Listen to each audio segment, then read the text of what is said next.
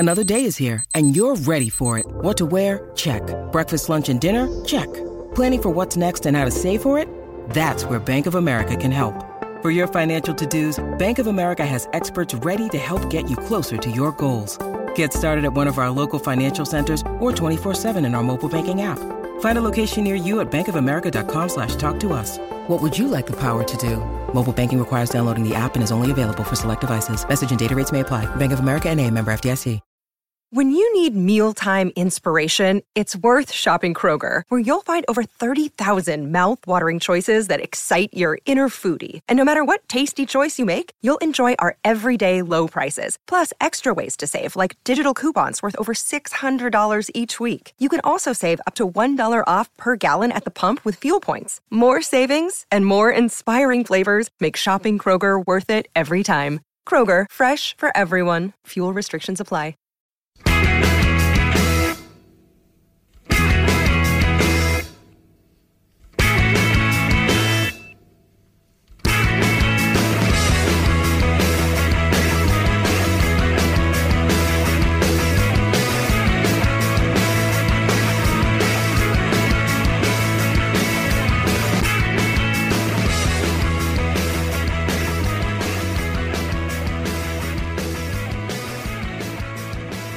Hello and welcome to Friday's episode of the Terrace Scottish Football Podcast. I am Craig Fowler, and on this occasion I am joined by Duncan Mackay. Hello. And Tony Anderson. Good evening, how are we doing? The Friday Europe boys are back. Yeah, I feel like I want to be, that's what I want to be from now on. Well, it could be, Tony. Correspondent. Could be, Tony. We're both free next Friday, but Duncan is not. So screw you, Duncan. Yeah. All right, I'll definitely sign up for next Friday as we speak. Hopefully we get Robin as well, otherwise it'll just be the two of us because nobody else is available next Friday. It's only 2 games, so it's not the end of the world if that happens. That's true. We could talk about some other things, some memorable Scotland game. I think the next one is Scotland 2, Liechtenstein 1. So that's memorable. Is that the one that Steve McManus I cannot believe people voted for that. It's furious. like 32nd in the top 50. I hated that game so much. Like I lost my shit so much over that game. Was that Stephen McManus scored the 97th minute winner? Is that right? I remember that one. Yeah. Well, people will be streaming in to tune into that one. So there we go. Of course, it'll be our most listened to show ever, obviously. Right. So we'll be looking back just basically for the next 45 minutes over the 4 European games that took place on Thursday night involving Rangers, Aberdeen, Celtic and Motherwell, and we will do them exactly in that order. So we shall begin with Rangers, Willem 2-0, Rangers 4. So maybe we shouldn't have started this one because I really only want to watch this game and I'm just going to have to just launch into speaking about it. So maybe somebody ask me a question. Tony, ask me a question. What shape did Rangers start? Did Morelos start? I've not looked at anything to do with this game apart from just following what you said yesterday. Did Morelos start up front? Morelos started up front. They'd done their usual system. Maybe a wee bit more kind of defensive in the centre of the park because they kind of do seem to flip between, it's always a kind of 4-3-3 variation, but sometimes they have a proper number 10, sometimes they don't. With Aribo not playing and Hadji playing on the right, it was Arfield was kind of the most advanced of the midfield, so you wouldn't really call him a number 10. And apart from that, I think that was pretty much the Rangers team you would expect. The only really surprises in terms of the selection was that Jordan Jones came off the bench and actually looked all right. Looked about as good as Brandon Barker's looked at any point over the last year and a half. Well, but he also has decent hair. It's certainly better hair than Brandon Barker's, definitely. So do I, and I'm completely bald. On last night's performance, I was going to ask, clean sheet and stuff like that. Has McGregor regained the number 1 spot? I think it definitely has. So he nearly made a complete fuck up very early on in this game. About 15 minutes in, there was a shot from about 22, 25 yards at the very most. It was hit with power, but it was right at him, and he really made a mess of it. He tried to gather it first time, ended up kind of pulling it up and hitting the ball off his chin, and it kind of like dropped to the side. The striker came in. It was a Greek striker, Vasilis, I think his name was, and such an easy chance, like 6 yards out, ball's just there, stick it in. He hits the top of the crossbar and it goes over. And they'd had a no bad chance just before then as well. You're kind of thinking, holy shit, Rangers are in trouble here. But before I get to that, McGregor, after that, he did make some very good saves. There was a save late on from Vasilas where it was ruled out for handball because McGregor made the save first of all, and then it kind of came back and he pushed it over the line with his hand. But McGregor's initial save was excellent. And he made a couple of other ones that weren't quite as good as that, but also very impressive as well. So overall, I think while he kind of had that initial mistake, you maybe put that down a bit of rustiness. It's his first game since the Aberdeen match, I think. It would have been really interesting if McGregor brought back in after McLaughlin's had essentially out of all their clean sheets, he got 6 of them. Is that right? And then the goals against Hibs, you would argue, had nothing to do with him whatsoever. So it would have been really, really interesting if. What would Gerrard say? How would you handle that type of questioning if suddenly get turned around where you've dropped a goalie who's been outstanding for you this season? You bring a sort of legend in, and then the first thing he does is sell the jersey. That would be fun. It would have been a difficult one because you don't think he would have gone immediately back to McLaughlin, but he would have had to kind of probably play McGregor for a few more games and hope they didn't fuck up again. But it worked out all right for him then. They got lucky, and I think Rangers very much did ride their luck in the opening, until Kent scored, which I think was about 17 minutes, because I thought Willem 2 started the game, or Willem 2 started the game very well, and the Rangers were very sloppy, to be fair. It was kind of some of their own doing. Morelos was barely in the game because the balls towards him, for the most part, were anywhere near him, just kind of getting played aimlessly to like the flanks. Hadji kept giving the ball away. Davis came on to a very good match, but he was really poor in the opening 15 as well, very slack position. Barisic had a shocking start and kind of settled down and was okay after that. Again, he looked a wee bit subdued. I think Rangers fans are speculating that he picked up a knock on international duty because he's not quite looked the same since. He was taken off early in the Dundee United game, kind of due to that, and obviously against Hibs he didn't really do much, and he didn't really do too much last night either. But after they got the opening goal, which was Davis, like I say, he did start well opening 15, but then he played a great ball over the top for Kent to run on to. Kent, by the way, in the opening 50 minutes was still good. Like, he was the only Rangers player that actually started the game very well. He was quite unlucky when he made a very good run early on, and as he was kind of looking up to see the ball, his eyes got kind of caught in the floodlights, so he kind of lost the flight and he had to like put his hand up, and when the ball dropped, he kind of like dropped and went between his legs, like actually kind of got caught between his legs. And then he just kind of like... He was able to hop round and turn round to the ball between his legs and drop it and shoot. That was just enough for like the defender to, and Anke eventually like knocked it out, play himself, Kent. But he also had a very kind of dangerous cross, like right across the face of goal. So he gets the penalty. I think it's a dive. He's certainly looking for it goes down, but there's one angle that makes it look like a stick-on dive. There's another angle where it does look like the defender does make contact with Kent's trailing leg. I think he might be on the way down, but the thing is that the defender didn't really put up any protestations at all, and that doesn't necessarily mean he might just be a guy who thinks it's useless to argue with referees. But usually, if a player's dived... That's not European football. Usually if a player's dived... gesticulation, at least, like to... I don't know if there was enough there. I don't think I would have given a penalty myself, but I could see, especially for the referee's angle was the one that made it look most like a penalty, so I could certainly see why he gave it. Tavernier back on penalty duty, stepped up, scored, and then not long after, Rangers scored again. Kent, this time, actually getting the goal, and from that point forward, they settled down a bit. I mean, the rest of the half, I suppose, that Willem II kind of still put a wee bit of pressure on, but they never really... I think they had one more chance towards the end of the half. Other than that, they never really looked like scoring for much of the... they never really looked like getting back in it, I think is what I'm meaning to say. And the second two goals, headers from set pieces. One was, I think, after a set piece had broke down, then Kent played in a good ball for Hollander to head across the goalie. And then the last one was just really poor. It was just like a corner for Tav throwing at the back post, and like it just went into a ruck of players, and then you just see the ball kind of dribbling at the corner. Goldson celebrating. It's just like quite shite defended for the home side. But it would have been a very different game if they'd managed to tuck away that early chance. All of a sudden, then you put a lot of pressure on Rangers. They've not started the game particularly well. They're probably not as pushed as high up the park as they are when Davis plays that through ball for Kent. So things might have been different. But ultimately, once they got themselves in front, I mean, you can't really stick your nose up too much at a 4-0 away from home to a Dutch team that's good enough to get in the Europa League. Yeah, I mean, I got some from notes from noted podcaster Ewan Taylor, and that was one of the points he wanted to point out, was the fact that even with Rangers having a penalty, their XG was lower than Willem Twa or whatever. So, and yeah, which is quite remarkable for Rangers, given that it's quite remarkable for a 4-0 scoreline. Yeah, and given that how many chances Rangers have created this season, that actually. Yeah, it was kind of the inverse of a lot of their games so far this season. Yeah.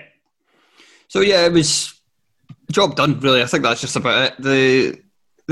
Morelos still doesn't look like he did in the European games that we saw him like last season, or even like the season before, where he's doing so much kind of physical work against defenders, and that's something that I've just really not seen from him a lot this season. And I don't know if that speaks to his lack of hunger, whether his heart's not in it as much. But so he's had his head turned between Easter Road even at him story Sunday and then Thursday. I mean, he still played well at games this season, and I think he was reasonable his head enough. Was literally turned on Sunday. I think he smashed. I think he played well enough against Hibs, but it's still. I think we'll still to see a vintage Morelos performance this campaign where he just completely physically dominates the defender. Yeah, he doesn't. He's not the handful for like two centre halves like it was last season. Aye, the irritant factor. You just don't ever know where he is. I think and we see like Sunday as well. I think Hibs were able to get under his skin quite easily. And not normally, like last year, that would happen, and he would sort of get his back up, and you would see it in his performance levels and his work rate and his backing in. But then it would just became more. It was more petulance and frustration, and sort of like Porteous and Hibs maybe got the better of him there, which I wouldn't necessarily have seen as the case last season. And maybe that's just another example of. I can't be fucked with this anymore. Yeah. Cellmated, legal, please. Yeah, I've been saying for months. I'm a petulant Colombian. Get me out of here. Yeah, hosted by Ant and Deck. It's just Morelos. It's him for a month eating bugs trying to leave French clubs trying to bid on him in a strange auction type thing. Porteous throwing stuff at him. Yeah, he has to do various Rangers themed challenges. He has to go on an orange walk. He has to have a few pints in the Louden Tavern. Fine, sign me up. I'll watch it. Yeah, we should probably just nip these in the bud right now before we get ourselves into trouble. Tony, save us, please. Aberdeen fans, they would probably drink in the Louden Tavern if it was in Lisbon, wouldn't they? And they could enjoy a nice away day in Europe, but of course they couldn't. And they also were very frustrated by watching the team play very well against a side that typically you'd expect to beat them by quite a few goals. Obviously, there was reasons why they didn't, all involving COVID, but ultimately quite a frustrating evening. Yeah, I mean, as I said, the Tom Watt, who is sort of a resident Aberdeen fan, he was talking on our chat about it was the first time how deflated he felt that he wasn't able to go to a game. And I did feel for Aberdeen fans because it's sort of like the peak sort of trip that you could get for a team, I would say, in Scotland, outside the Old Firm anyway, is a trip to such a great city to play such a big team. People would have absolutely loved it. So I did feel sorry for the Aberdeen fans for once in my life. But they started with three at the back. Both teams started with three at the back, actually, in the game. In Aberdeen with a 3-4-1-1, where Ryan Hedges was given was supporting Watkins with a completely free role, which he done really outstandingly all day. He put in, considering last year that we talked about Hedges, maybe the lack of work rate being the thing that maybe put McInnes off him. That changed dramatically this season, and last night it really epitomised that he was absolutely everywhere. I'm not saying that everything came off for him, but he supported the play at each side. So whenever Aberdeen had the ball, he was always an option at either side of the pitch, and also he worked back defensively and won the ball quite frequently. So he was super the whole game, and unfortunately for him, he missed sort of Aberdeen's big chance. So it's really been his fifth goal in Europe this season. What was a big chance like? What actually happened? Because I've not. It was late in the game. I think most people would have saw the chances. Yeah, so it was late in the game. I think McInnes got his sort of game plan, right? He didn't start Scott Wright in the game. He went sort of with McGeoch, who maybe hasn't played a lot in the league this season, but seems to have appeared in most of the European games. But he got it spot on, I would say, because Aberdeen, I think the plan would have always been for them to be in the game towards the last 20 minutes of the game and Scott Wright to come on and give them some impetus, help link the midfield with the attack and help support sort of the strikers that were on the park by that time. And he was heavily involved in the chance. He sort of picked the ball up, took a touch round someone and then played Hedges in. Suddenly the whole game opened up and Hedges was sort of wide on the left-hand side and he was a little bit under pressure, but it was Aberdeen's first absolute clear sight of goal.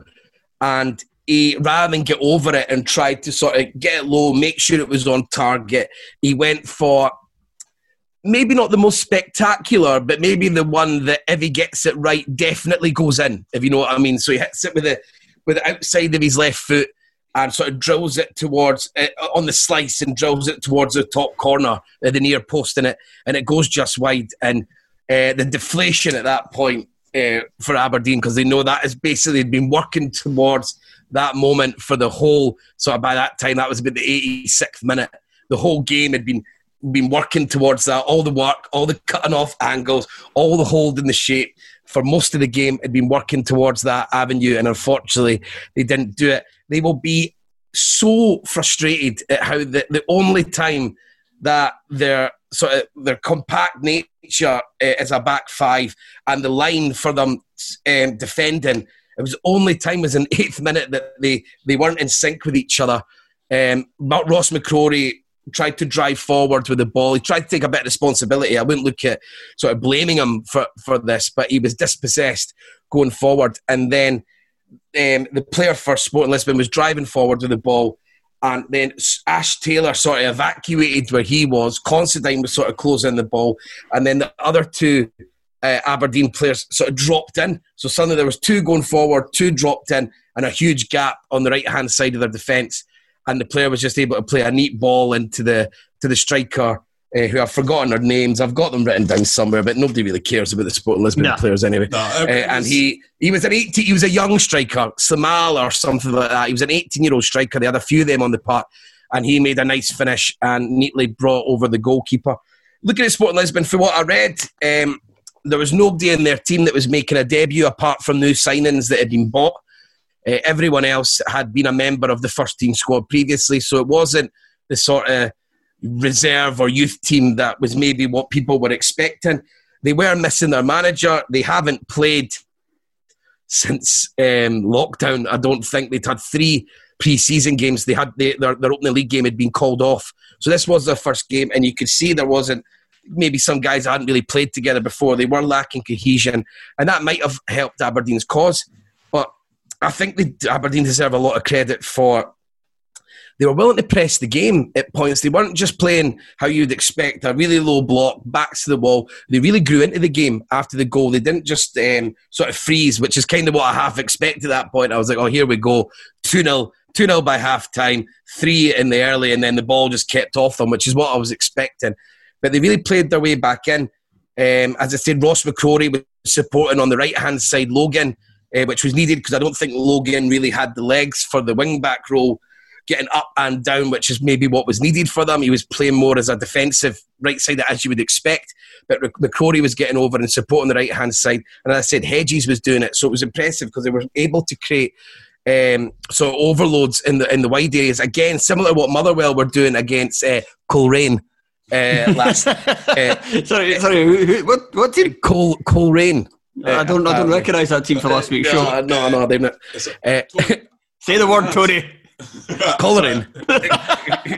The Slovenian champions. I was going to ask, do you think that ability to grow back into the game has come from season on season European experience? Because it kind of made me think, because I saw, like, again, watching them last week against Viking, they did, again, like you said, they started in both halves quite shaky, but grew into the game. And I'm not spoiler that's something that Motherwell didn't do. Like, when Motherwell went a goal down, they kind of didn't have the belief that they could it appeared to me that they played okay, but they still didn't have the belief they could grow back into the game. And do you think that is something that McInnes has got is getting more and more games under his belt, and just consistently being in Europe every season allows you to build up that wealth of... you maybe don't shit your pants the second that something goes wrong, because you've been there before, you understand it, it's just like any other football match. You're going to have to play your way back into it, and I think there's a lack of thought for that in European games, because people just get starry-eyed, especially when it's the sort of non-old firm teams of Scotland. Even the old firm teams have been guilty of it in the past. I would totally agree, because it was a feature of this game. I mean, Aberdeen, they started pretty well, they looked compact, but then Sporting Lisbon's best period was from maybe the 5th minute to the 12th minute in the first half, and that was pretty much all Sporting really offered in that time. And as I was going back to say that I was impressed with how brave they were. I'd say the second they got the ball, they would move Considine over to the left, as you'd expect. Hayes would go onto the left-hand side of midfield. Hedges would go to whatever side the ball was on. Hedges would go there, and McCrory would push on to the right. And Aberdeen were unfortunate that the referee was very fussy all through the game. And it worked in their favour once, when I think Hoban made a bit of an error and got away with it at the back. But on the whole, I said it would work against them, because they weren't ever able to touch anyone at Sport Lisbon and put any sort of physical nature into the game, which is what Aberdeen would want to do, I guess, especially against a team that's had a disrupted pre-season, hasn't played any games. You would want to get physical. You'd want the game to maybe speed up a bit. But the referee really paid to that a lot, and it was a bit unfortunate, because Watkins was constantly getting penalised for having his hands on when it was really nothing in it. He was just scampering about, trying to hold the ball up, trying to link play. And the first half, the best that they could muster was some Johnny Hayes going to the box. He had an opportunity to cut it back. It was the one time that the Aberdeen midfielders actually pushed on into the box and gave options, and he wasn't able to get his foot round in it. He got it towards the goalie, and that was a nice link-up play. And then outside of that, it was more set pieces, as you'd expect, and they were just hitting Ash. It was Ash Taylor o'clock every time they got. Every cross, every free kick, every corner was aimed towards Taylor, trying to get the knockdown. I don't mind that. It's hard enough. They're playing in a really tough arena, and that was probably their best bet. Sorry if you said this earlier and I missed it. Was McCrory back in midfield? Yes, McCrory was back in midfield. It was Considine, Hoban and Ash Taylor as the back three. Hayes on the left of that, obviously turned into a 4-4-2, as I just said previously, when they got the ball. And then it was Lewis Ferguson, McCrory and McGeoch in the middle, with Hedges and Watkins. Was it Logan on the right then? Hoban was on the right. Well, Logan was on the right and Hoban was on the right centre half. And Shea Logan still fucking wing backs. Like I said, I felt for. He'll never be replaced. I felt for, like I said, not that Logan played badly per se. He got some tackles in, he put some blocks in, but if there was someone fitter and had more legs, they could have supported McCrory. And when they had McCrory and Hedges going over there, like they two were able to link up. If there was another person bombing on, actually, the one time they got a bit of joy in the first half and got the ball into the box, that was the one time that Logan did run beyond. I think he ran beyond McCrory, and then because there was a dummy run, he was able to go inside and sort of charge into the box. And that was rare, because I'd say and they were pressing the ball, Aberdeen. There was a period in the first half where I really started to get a bit excited, because I was like, are Aberdeen hemming Sporting Lisbon in here? Because there was like about a 3 or 4 minute period where Aberdeen they couldn't get out Lisbon, but Aberdeen couldn't create anything with that. And then, and that's something, again, credit to McInnes, and this might be exactly what Duncan's talking about, a breadth of experience playing in Europe, is that they sort of knew the times to maybe up a notch, commit some bodies, pressurise a bit, and then when to move back in. And I think if Aberdeen can get a bit of luck, maybe next season, because going by their start, they're going to be back in Europe, they could maybe, with this experience, looking at this performance, going away to Viking last week, which isn't the easy. It's a decent Norwegian side. They've won 2-0. The way Duncan spoke about it, it wasn't like a backs to the wall. They were probably the better team. They looked comfortable for large periods of it. And this today, yes, it's a depleted Sport Lisbon team. It's a team a bit disorganised because they've not had the opportunity, but it's still a bloody much higher level than they're used to playing, and they were never, ever, ever out of this game. And they've got as I said, the intelligence levels of when to press, when to sit, when to be compact, when to try and commit some men. I thought was really smart. And if they've got a bit of luck from a set piece or that Hedges chance, they're taking that game to extra time. And that game in extra time, Aberdeen, they can start to look like this team's not played a game in so long. They've got a chance in there because they've got much more power in their legs this season. So they'll be, strangely enough, despite it being a good result, they'll look back on this with an air of regret, maybe, that there was a chance to maybe do something. And I said Scott Wright was the man who really nearly did. He was so impressive when he came on. And it's starting to look like his consistency levels. Now it's just every single game. He looks like he's the main link player. He looks like the most creative player in the team, along with Hedges. And they two look like they really, really enjoy playing together. So, brilliant. I think really unfortunate for Aberdeen, if I'm being honest. Well, Don's whistle you. Nice effort. Right, let's move on. Counts for nothing. Hating them. And let's move on to Celtic. Celtic defeated Riga. I'm not going to call them FC Riga because why do we put that bits on when we talk about foreign clubs? Why does that make any sense? We do like FC Basel? No, just Basel. Why FC? Well, I forgot to actually mention, so now that we've moved on, is the whole Sebastian Coates conundrum. Was in the game. He was the captain at Sporting Lisbon last night, and I was doing a bit of research. So apparently, he says it is Coates Fowler, which I didn't know. Bollocks! That's just because he's like third generation Argentine. Uruguayan, yeah, and it's whatever. But I was interested because his dad is Scottish, but I'm not even sure if his dad's second name was Coates because he was talking about he had. Is his dad Scottish? I thought it was like his grand. Or he was like third generation or something. But maybe that he was saying that the name nobody in his family speaks English anymore, so they've always referred to it as Coates. Yeah, that's what's happened. But it's originally Coates. It's Coates. Originally Coates, right? So it's Sebastian Coates, and there's no arguments to be had. Sebi Coates. It's Coatsy for Cumbernauld. For Broomhouse. Coatsy. I've got a feeling it was actually Greenock his family originated from. He was pals with Graham Souness. Coatsy for Greenock. So everyone's calling him Coates, and I was sitting there all smug after my sort of saying, it's Coates. And we've got Willem 2 or Willem Do, or so, who knows? It's all too European for me. I'm too scaffy and chavvy to know how to pronounce all this stuff. All right, so leave me be. Right, so indication that we're going into a wormhole about how to pronounce this, that Celtic versus Riga was not a very good game. There's enough to talk about though, because Celtic were shite. Really poor. They just, first half, they didn't play, in fact, forget first half. Well, no, to be fair, actually, that would be a bit harsh. Second half, they did skip up the tempo a little bit, especially the last 30 minutes.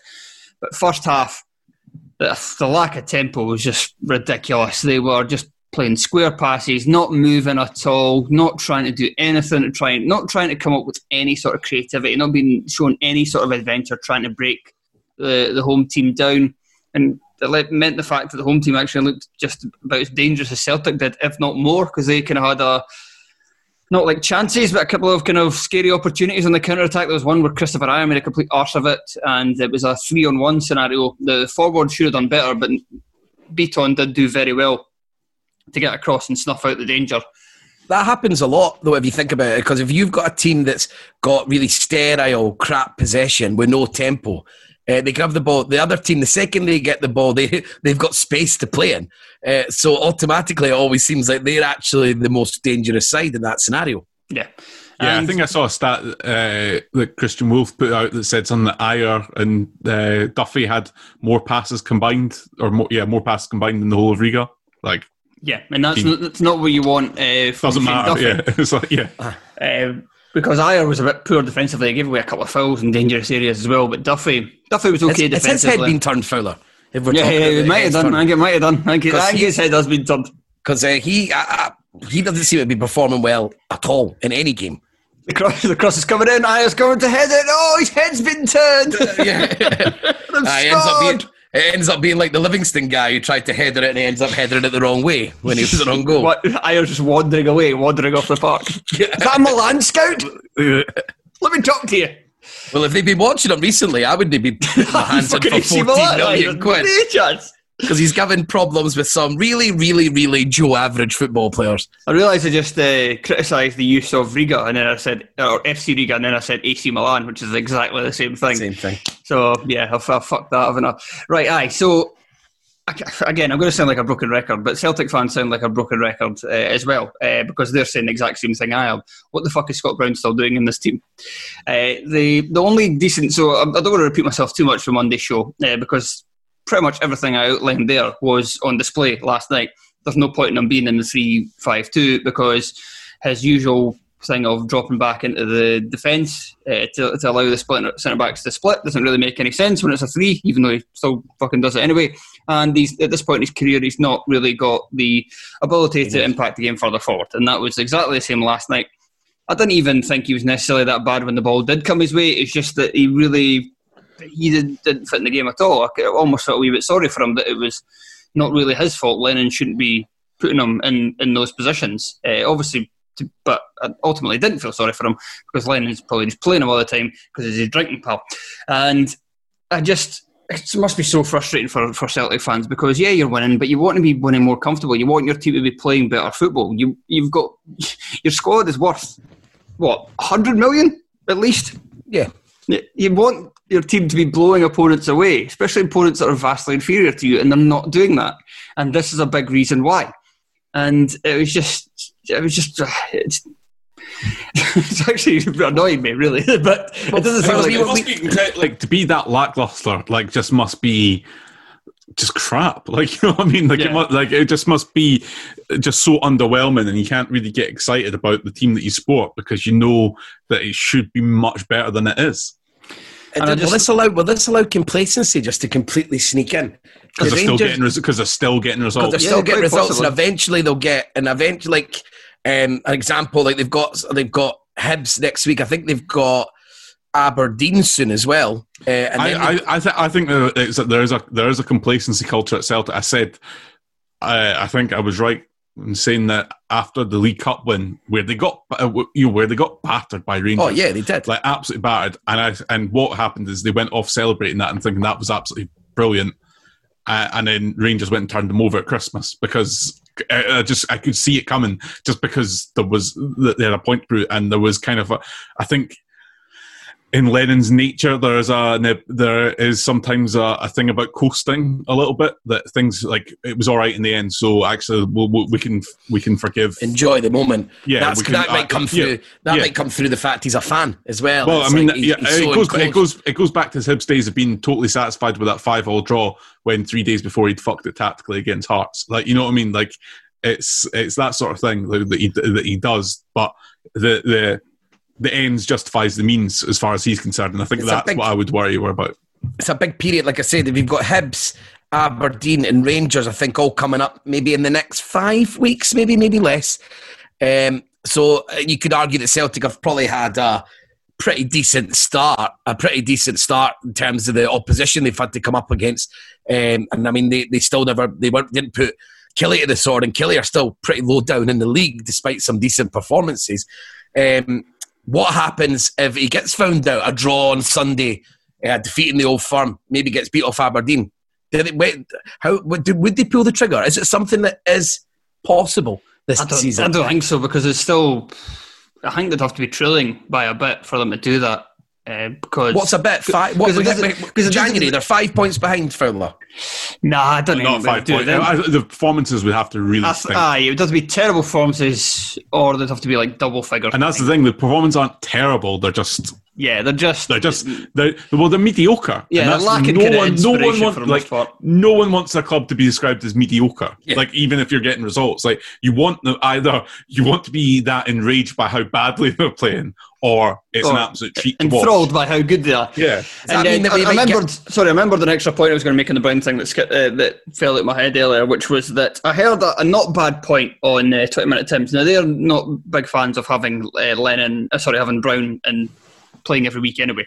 But they said that, maybe, when you're playing with the back three, and this did occur a few times with Livingston, it was something I missed, but I kind of realised after they said it, after listening to their show, that they made a decent point, was that Brown kind of dropping out in the back three allowed Ayer to push forward a lot more, and Ayer had a good game against Livingston, kind of carrying the ball forward and starting attacks.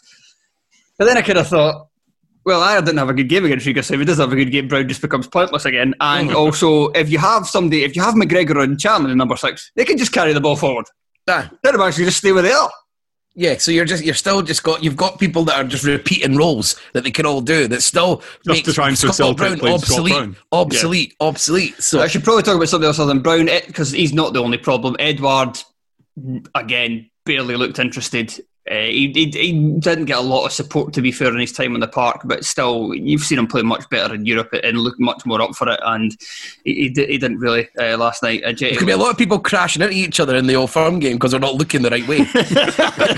Too many head turns. Ayer, Edward and Morelos all suffer massive concussions for a three-person collision in the centre of the park, because they're all looking in the stands. They're all looking in the stands for who's there to watch them. And the positives were that I think Ryan Christie played reasonably well. He was probably the star man of the Celtic team that started the game. He wasn't necessarily great, but he was the one that only really seemed to be playing the game with the necessary urgency that his teammates weren't showing. And Jeremy Frimpong off the bench was superb. He just beat his man time and time and time again. And eventually it came through by a goal where he, pretty much at the corner flag with two of them on him, he knocked the cross through one of the guy's legs, and El Yunusi with a decent run, a good run and a decent finish. And I was so relieved, because I was doing the kind of live blog stuff for the Scotsman. I was having to go from the Celtic game right into the Rangers game, and it was about like an 8-minute period for me to like eat my fucking tea, and I was like, please don't go to extra time, because I don't know when I'm going to eat, so I'm going to have to go one game at the other. I'm going to have to, and how I'm going to do this blog where I'm like watching one game and another game's taking place. I'm like, this both at the same time. Nightmare. So like Celtic score, I'm like, yes, get in. 2 laptops, just fingers going out everywhere like that, and watching, not looking at looking at 2 screens and typing on 2 screens. Absolutely incredible. Aye, I would have died. So I was very happy at Celtic's let go. I just wanted a let go. Any go. Just don't go extra time, please. I think you'll find a lot of journalists say that, regardless of what team they support, if they're reporting on a game and it was a midweek game and you're like deadlines like 10, like 10:30 or something, and you're just like, game might go extra time. I don't care who scores now. Just anybody, please score. My heart bleeds for you all. Should these days. We're paid fuck all. Right, I think that's enough about Celtic. Right, Duncan, final game, Motherwell away to Hapoel Beersheva. Motherwell were defeated 3-0 with Declan Gallagher being sent off for the penalty, which led to the second goal. But they did have some opportunities, didn't they? Yeah, they did. I can't say I saw them all because the feed was shit. I was glad this paid £10 to watch coming through on a 56.6k modem. It generally reminded me when I was 13 and got glasses for the first time. The first time I went to a game at Easter Road, I forgot to bring them to watch the game, and so I could make out colours and shape. Yeah. And that was about it. And that was what most of the stream was. But I think naive is how I would sum up that performance. That you can't. In a variety of places, just Stephen O'Donnell, a naive performance. It was he was at fault for the first goal. Loses his man. Just thought like put it this way, he lost his man early enough that Declan Gallagher looked like it was Declan Gallagher's fault for the goal. Like that's how easy it was. He hates playing in international or European games, Stephen O'Donnell, doesn't he? Well, I mean, yeah. He hates playing at a high level, is basically what you said. Yeah. Really, that was a nice way of me saying that, yeah. I think Motherwell have, the stories are that Motherwell have offered him a longer term deal and he's not accepted yet, still in the hope that someone else will take him. Given his performances so far, with the exception of maybe his first game against Hibs, given his performances, I might think about taking that. He lives in Motherwell as well. It's so easy. I know he's got exactly. I'm sure Graham will be around knocking on his door to let him know that there's no other opportunities out there. Mate, please. It might just be like the sort of Murray Davidson thing. His was an injury, Stephen O'Donnell's was lockdown and stuff, that maybe you just missed the boat, man. And now, like, maybe there was the period that you were hitting the heights under Steve Clarke. They might become the anomaly, and really you're just a decent Premiership player. Well, that's the thing as well. He's only... it's only a few games, and he didn't really have the best of summers because he was kind of waiting for a club and didn't get it. So I can imagine that his summer was quite interrupted. So might just be taking with Hamilton. Come on, he might just be taking a wee bit to get up to speed. But I thought he was better last season than some people made out. But there was a few Killie fans who weren't necessarily pleased with the performance compared to the previous 2 years. So if you're looking at that, you're saying that he was only really playing at a kind of Scotland calibre level while Steve Clarke was his manager. And the main thing about Steve Clarke was his ability to improve players. So. I'm not saying this is definitely the case, because I still like Stephen O'Donnell. I still think he's a good player. I think he will go on. If he does stay any longer at Motherwell, I think he'll go on to be a very good signing overall. But, something we'll keep an eye on, Fowler. Yes, the possibility. We'll keep an eye on. It is there. It's there. Yeah. And I'm not saying it, but some people may say that. And to continue that theme with Naive, so you had Naive Mark, and then you had just a truly astounding, about 4 seconds worth of actual game time from Declan Gallagher, where he wipes out. By the way, speaking about people who've not had a good start to the season, Declan Gallagher, holy shit! And you saw it, like, just takes a yellow card, probably doesn't need to wipe the guy out, but you'll wants to make an impression or whatever. Ball gets swung in from the resulting free kick, and you're hauling the boy down. The quickest double yellow card you've bang. 3 seconds of gameplay later, bang, you're off. You can that's you conceding a penalty, which Suarez converts and scores 2-0. Like, the game's like you're not coming back in 30-degree heat in Israel on a terrible pitch, and the rest of it was just a naive performance from Motherwell. They got involved too much. They were overly physical. They didn't have the advantage that they had some of the referees, and they were playing teams from... You fight your way... What is it he always says? Fight your way to play? Or that battle to play? Some box. Battle to earn to play. Earn to play, that's it. Earn the right to play. That was fine when they were playing part-timers in terms of Glentoran and Coleraine, and even then they were unconvincing for the past few weeks. But they were just playing against an Israeli team, admittedly one that... are on reduced. They're not the same profile, reading up about them, that they were when they were playing Celtic a few years ago. They have reduction in wage bill and stuff like that, but they've played European football before. They're smart, they're canny. There was 8 bookings in the end, and 5 of them were for Beersheva, but you could see that Motherwell were going to lose their head more than the others. Like, there was just the game management wasn't. It was like what I've just seen this performance so many times from Scottish clubs and Scotland internationally, where the players are getting annoyed by the other team being a bit fly, and a bit sly, and it's just.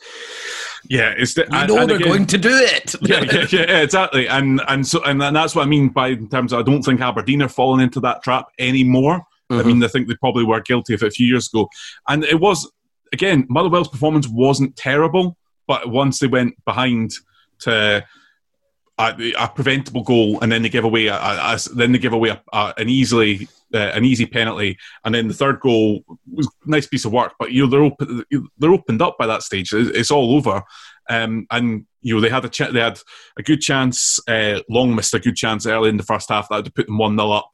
They had an opportunity early in the second half that made it to 1-1. Did Watt not miss a big chance as well? Yeah, that was the chance in the second half.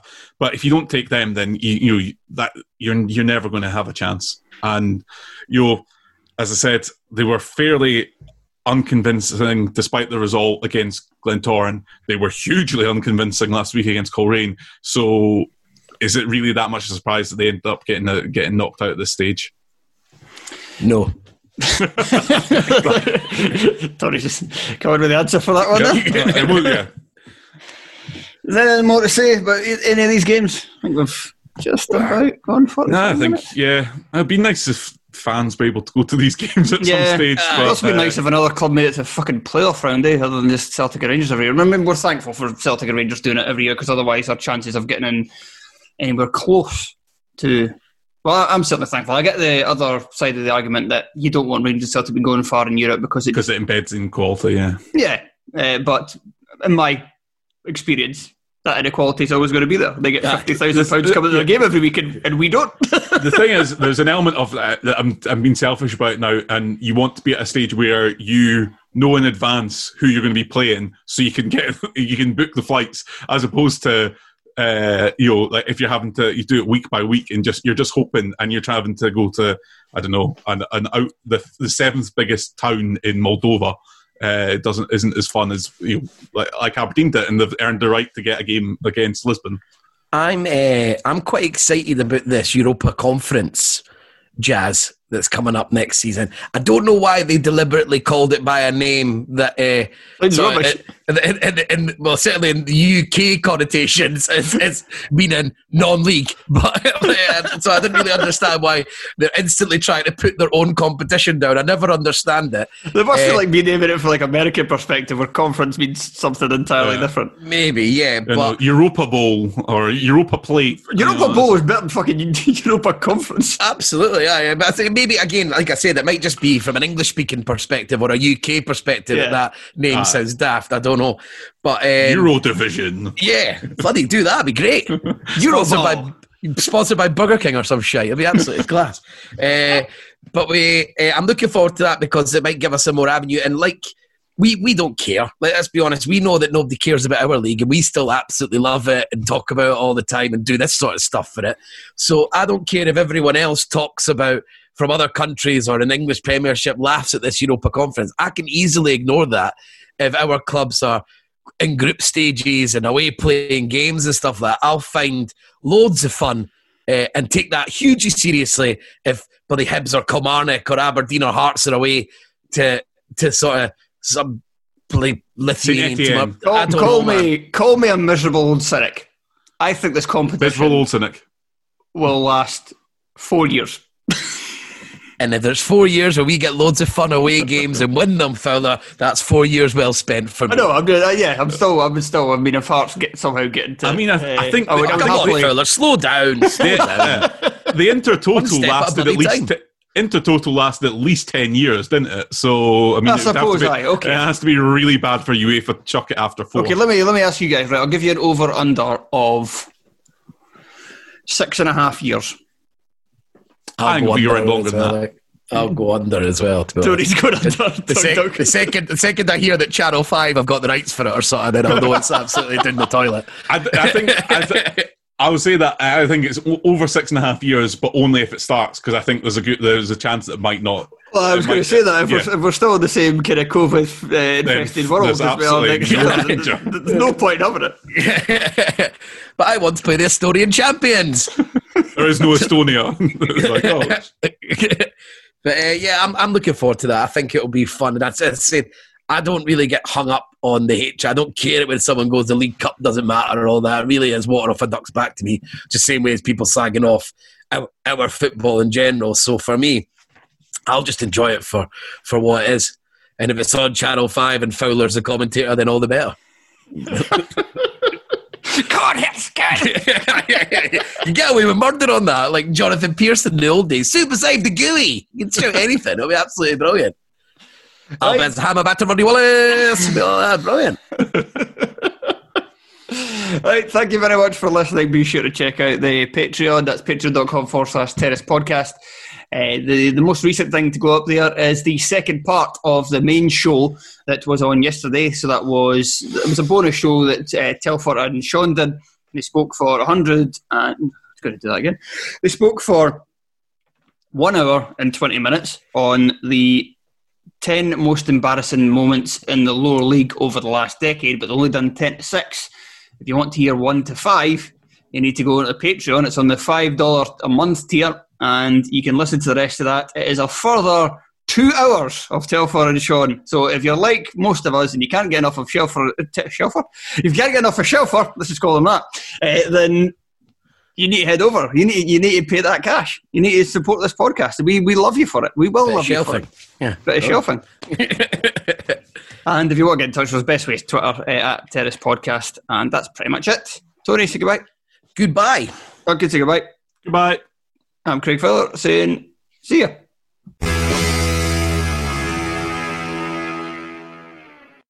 Sports Social Podcast Network.